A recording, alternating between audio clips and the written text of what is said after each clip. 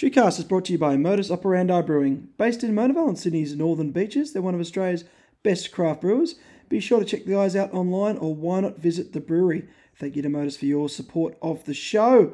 Well, 6 has become 4. We're into the semi-finals this week after some absorbing semi-finals. A couple of absolute cliffhangers. To talk me through that and everything else that's happening around the Shute Shield scene is Andrew Swain from Stan Sport and Mark Cashman from Rugby News.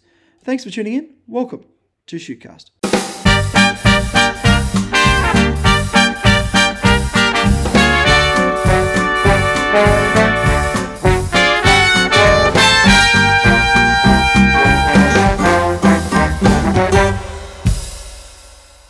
Welcome to Shootcast, our semi-finals review. Joining me on the podcast tonight is Andrew Swain from Stan Sport. Hello, Swainy.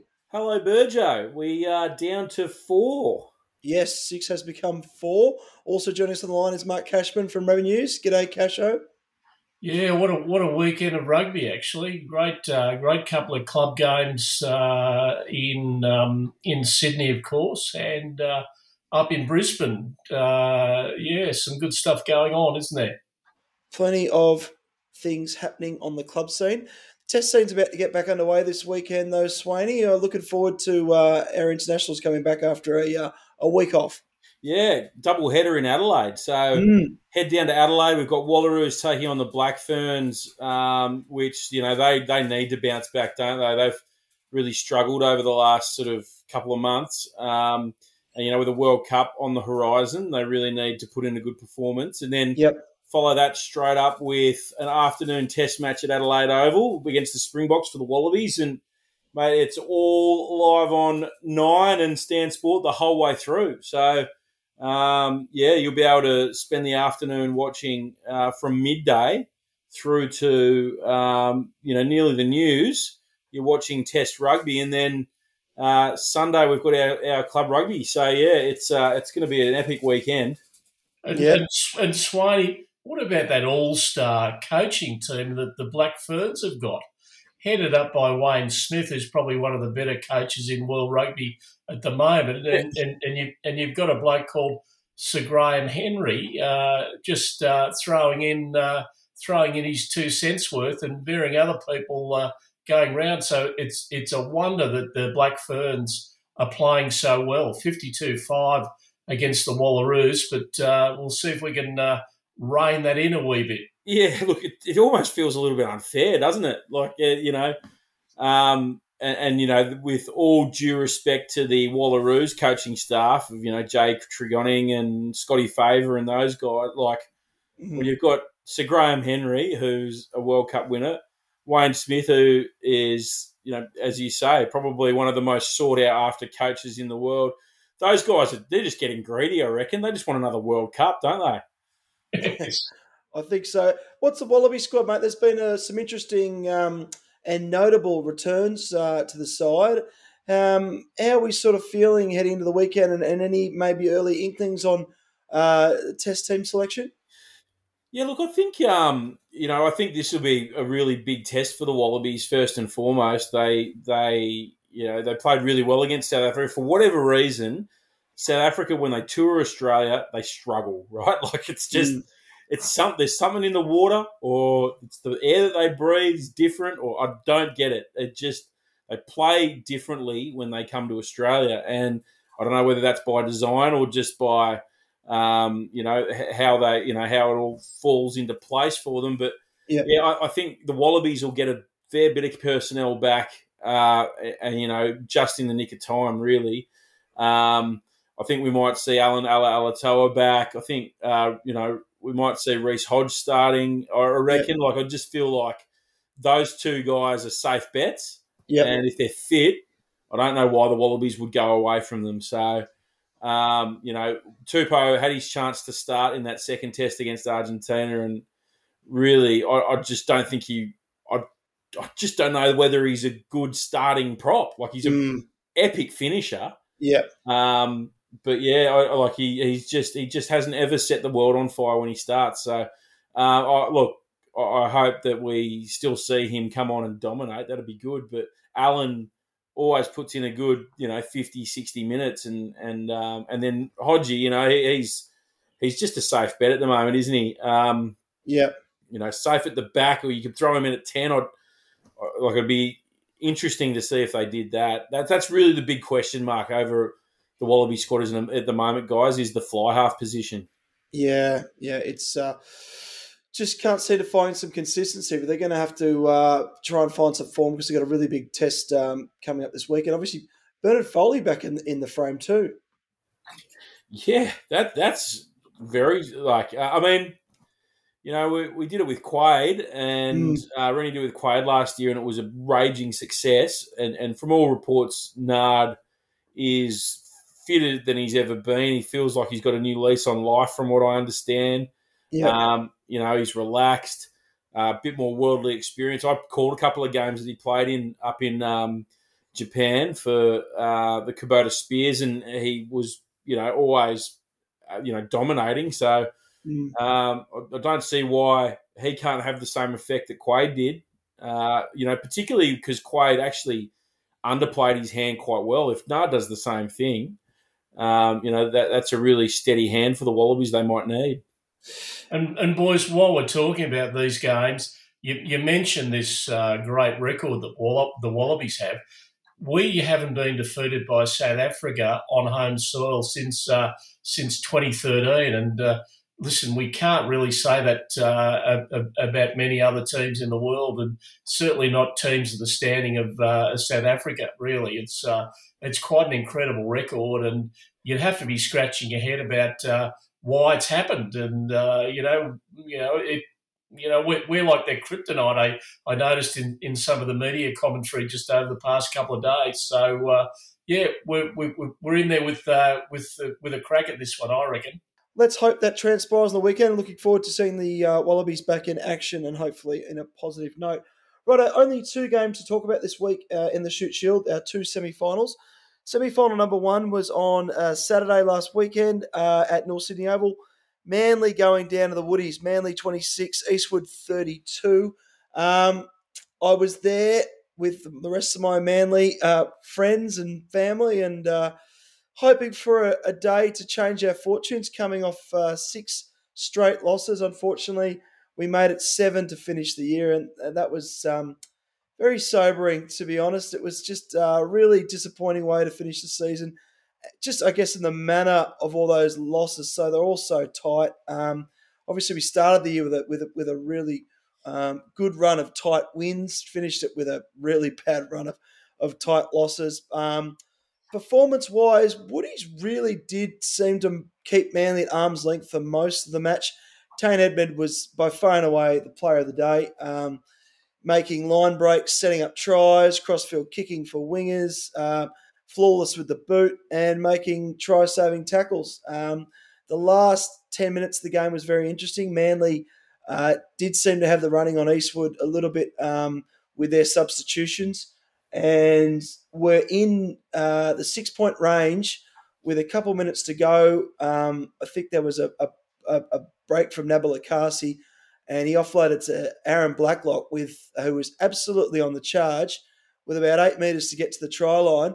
And stopping him, and probably a Manly victory, was Tane Edmed. And unfortunately, Aaron could not get either side of him and sort of collided straight into him, and Edmed was good enough to get underneath him, and it was held up. And as we know, with the new laws, it's not a 5-metre scrum. It was a 22, and that pretty much killed the Marlins off. But it was a bitterly tough way to finish the year there, Swaney.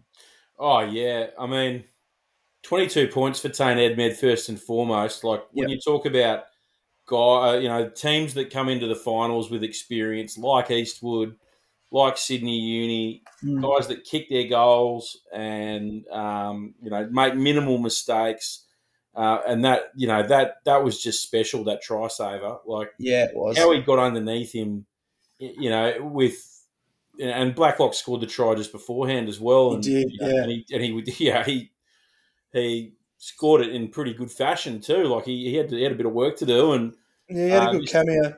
Yeah, brilliant cameo, and but I just felt like the Woodies, they had that experience, didn't they? Even though they might not in big games, and over the last, it's a fairly different team to the ones that have gone by from Eastwood Yeah. that have won premierships. It just feels like that the culture at that club, they know how to win those tight final games. Oh, for sure. And, you put someone like Edmed in that box seat as well. That really helps. But, yeah, there's definitely some strong IP, finals IP, you would say, at Eastwood. And they know how to get it done at the right end of the year.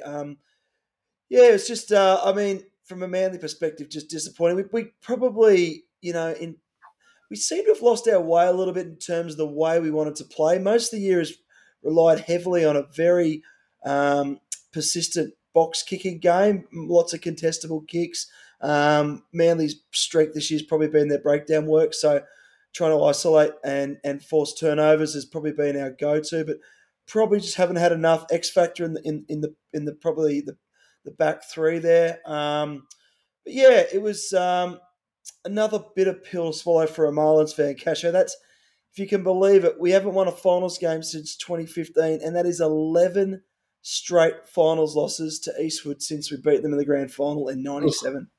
Well, that's a record to try and forget, Burjo, really, isn't it? But Yeah, just being a bit ruthless in the analysis here, they look like a team that lacked a bit of cohesion early on, and yeah, the more Eastwood got into the game, the more confident they got, and that man Edmed just had a day out.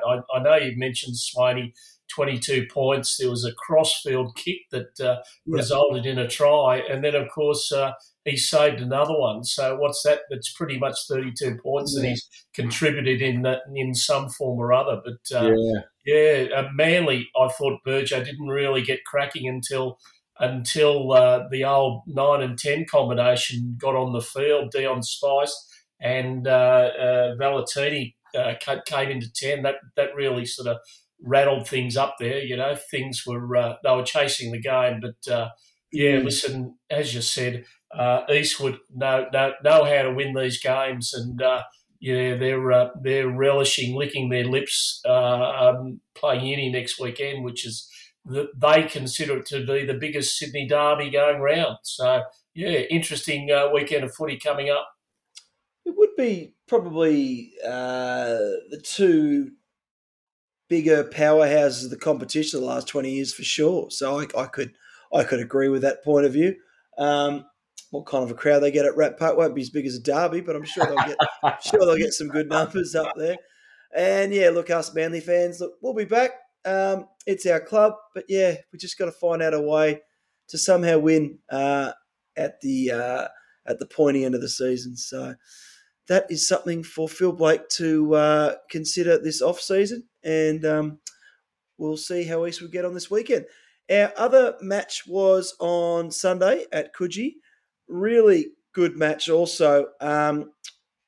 Randwick have gone down to Gordon. Gordon 24, Randwick 23. Really good match. Randwick were really in control of this one in the first half. And I think there was a critical moment in this one, Casho, where young Poitevin might have reached out for the try just on the stroke of half time and knocked on over the line. I think it was 13-3 at that stage. That was a real momentum shift, I think. Yeah, it really was. I think another score at that stage maybe would have Been hard. Put Gordon on their heels. But listen, they're a resilient side, and they proved that just by slowly working their way into that game.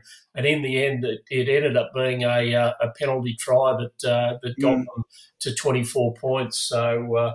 Listen, they're up to their bootstraps in this premiership now. I think there was Mahi had a really good game. Phil Val did some really good stuff. Tuolangi did some nice stuff, and James Luff was good around the field as well. Jordan Goddard, Harrison Goddard as well, and I thought Jack McGregor controlled that game sort of like.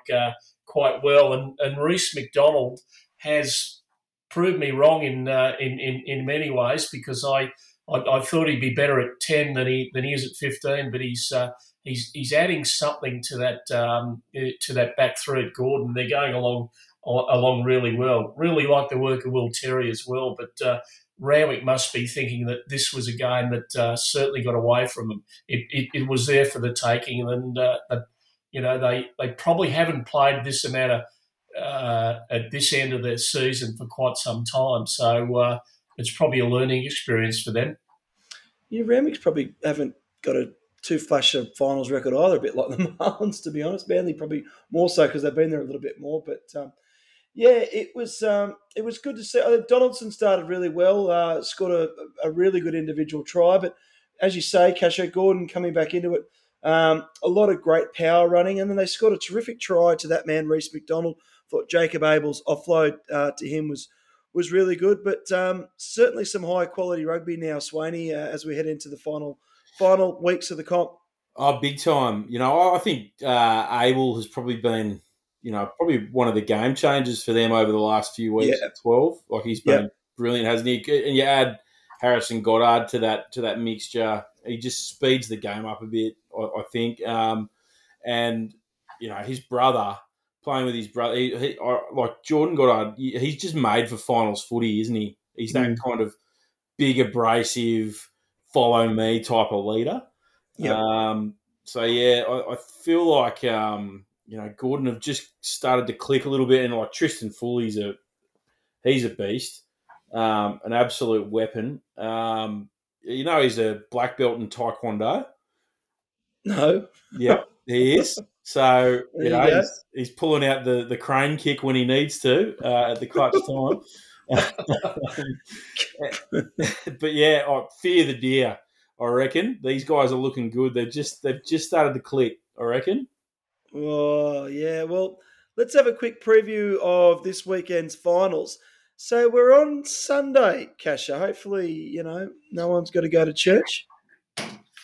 Well, you can go early in the morning, Sergio, as you know. But that's true. Yeah, we've got a great double header down there at Rat Park, Sydney Uni and Eastwood at 1:25, then at 3:30, North and Gordon. So quite an afternoon's entertainment there, really, isn't it?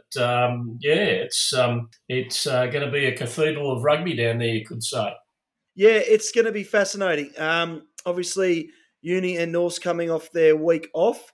I don't know where. I'm going to put a little wager on this one. I'm going to go with Uni over the Woodies. And I just think North's may edge Gordon there, Swaney. What do you reckon, mate?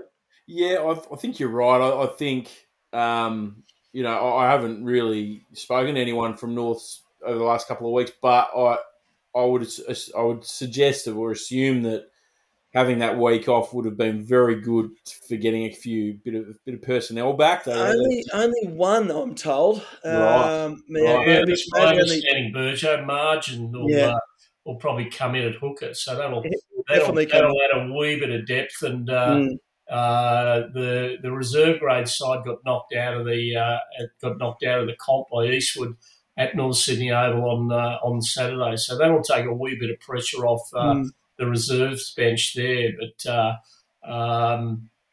Dave Henaway looked pretty good. He was turning the sausages and selling meat tray raffle tickets on Saturday. So not sure what he's like at full pace, but he looked all right on Saturday. And listen, here's a little omen for the weekend. Northern Suburbs captain Harry Bury won the meat tray. So there you go. Really? It's his week. Mate, that's an absolute stitch-up. I saw Russell, Mao and Henaway selling those tickets, and they've just given it to their bloody mate. And I'm going to have a go here, Swanee. There was no barbecue on Saturday, so I don't know who's in charge of that down there at North, but it's a very frustrated 6-year-olds travelled over from Manly without a sausage in their hand. Well, Northern Suburbs GM Jack Bury told me that there was a barbecue there. I took him to task, and he said you had to get there early because they sold 450 sausages at a margin of $4 each. So he was quite happy with the Okay. with the way things were going. But the normal sausage sizzle, the family that runs that, they had a family wedding, so they couldn't turn up. Any truth to the rumour that they've had the same meat tray since 2019? They've just been giving it to winners to redonate back to the club and put it in the freezer again? Right. I think, Swaney, it's one of those things you see in the front of Chinese restaurants in Hong Kong. It's all plastic. Mate, there's a few grounds around the Shute Shield where I've bought plenty of meat tray tickets, and they've never announced it. They're absolute mugs. All of them. All the clubs, they're all cooking behind these sheds after the game. But yeah, look, I can't really know which way these games are going to go. I just got a feeling about Norse. You know, even though they've got those injuries, they're still really, they've got a lot of belief in that side. So I'll give them a slight edge. But Gordon maybe do look stronger on paper. So we will see. But I don't know much more else to talk about, guys. There's only two games to review, and I can't wait to get into the games on the weekend. I'll tell you what was good, boys. And we saw Ben Donaldson obviously being called into the Wallabies squad to get a bit of experience over the next little bit. But up here in Queensland, they had quite a few Wallabies going back to clubland and playing. You had James O'Connor and Harry Wilson playing for Brothers. Suliasi Vunivalu played for Wests. And, a few other guys sort of like Tate McDermott and Jock Campbell played for Uni. And they put on a ton against Sunnybank. So I like that. Just a little shout out to, the Wallabies having the trust to be able to send a few key personnel, particularly with all the injuries, back to club footy and let them have a crack. Well, yeah, we got Langy Gleeson got called into the Wallabies last week and was still eligible to play on the weekend, which was good. So I think just prioritising to give these guys a bit of footy. But it's so great to see so many club guys going straight into that Wallaby setup pretty quickly, which is great. So good to see. All right, boys. Well, short and sharp this week, and good luck on the weekend. Swaney, are you going to be watching some action up north, mate? Yeah, I'll be. I'll actually be in Adelaide. I'm calling the Wallaroos game. So I get a bit of test experience under my belt as well, which would be nice.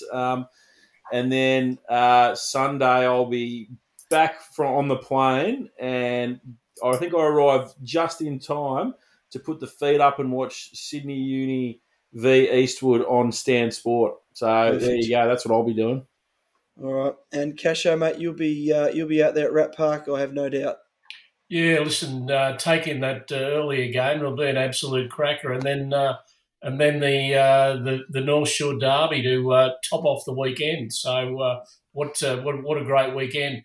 And listen, all our listeners out there, don't forget the digital Wallabies program comes out around about lunchtime on Thursday. So plenty of good reading in it. So I was going to ask Casho, when was the last time Norse played Gordon this deep into the finals? Well, it would have been probably sometime in the it would have been late 90s. I remember there was a grand final at the Sydney Footy Stadium in 1998 where Norse played Gordon. Gordon triumphed that day, so Norse had to wait another few years to get that premiership at North Sydney Oval in 2016. So it's been a bit of a drought. And mate, I just wanted to ask you, for our listeners out there, you talk about the Battle of the Beaches and how big that derby is, and there's the hatred is also filtered down with a little bit of respect. There's sort of a little brother, big brother feeling. What's the vibe like between North and Gordon? Is it just hate? That's the basis of it. Like a lot of these guys would have played each other at school, and they've been brought into it, and Norse had that win coming from 21-0 behind at Chatswood Oval early in the year. Gordon managed to shut Norse out in the second round game. So listen, they're it's always one of those grinding teeth sort of situations if you're a Norseman and Gordon win a premiership. So listen, they'll be all out to make sure that doesn't happen. Well, let's hope it's a very good couple of games on the weekend. Thanks, boys, and we'll catch you next week. Sounds good. Thanks, Joe.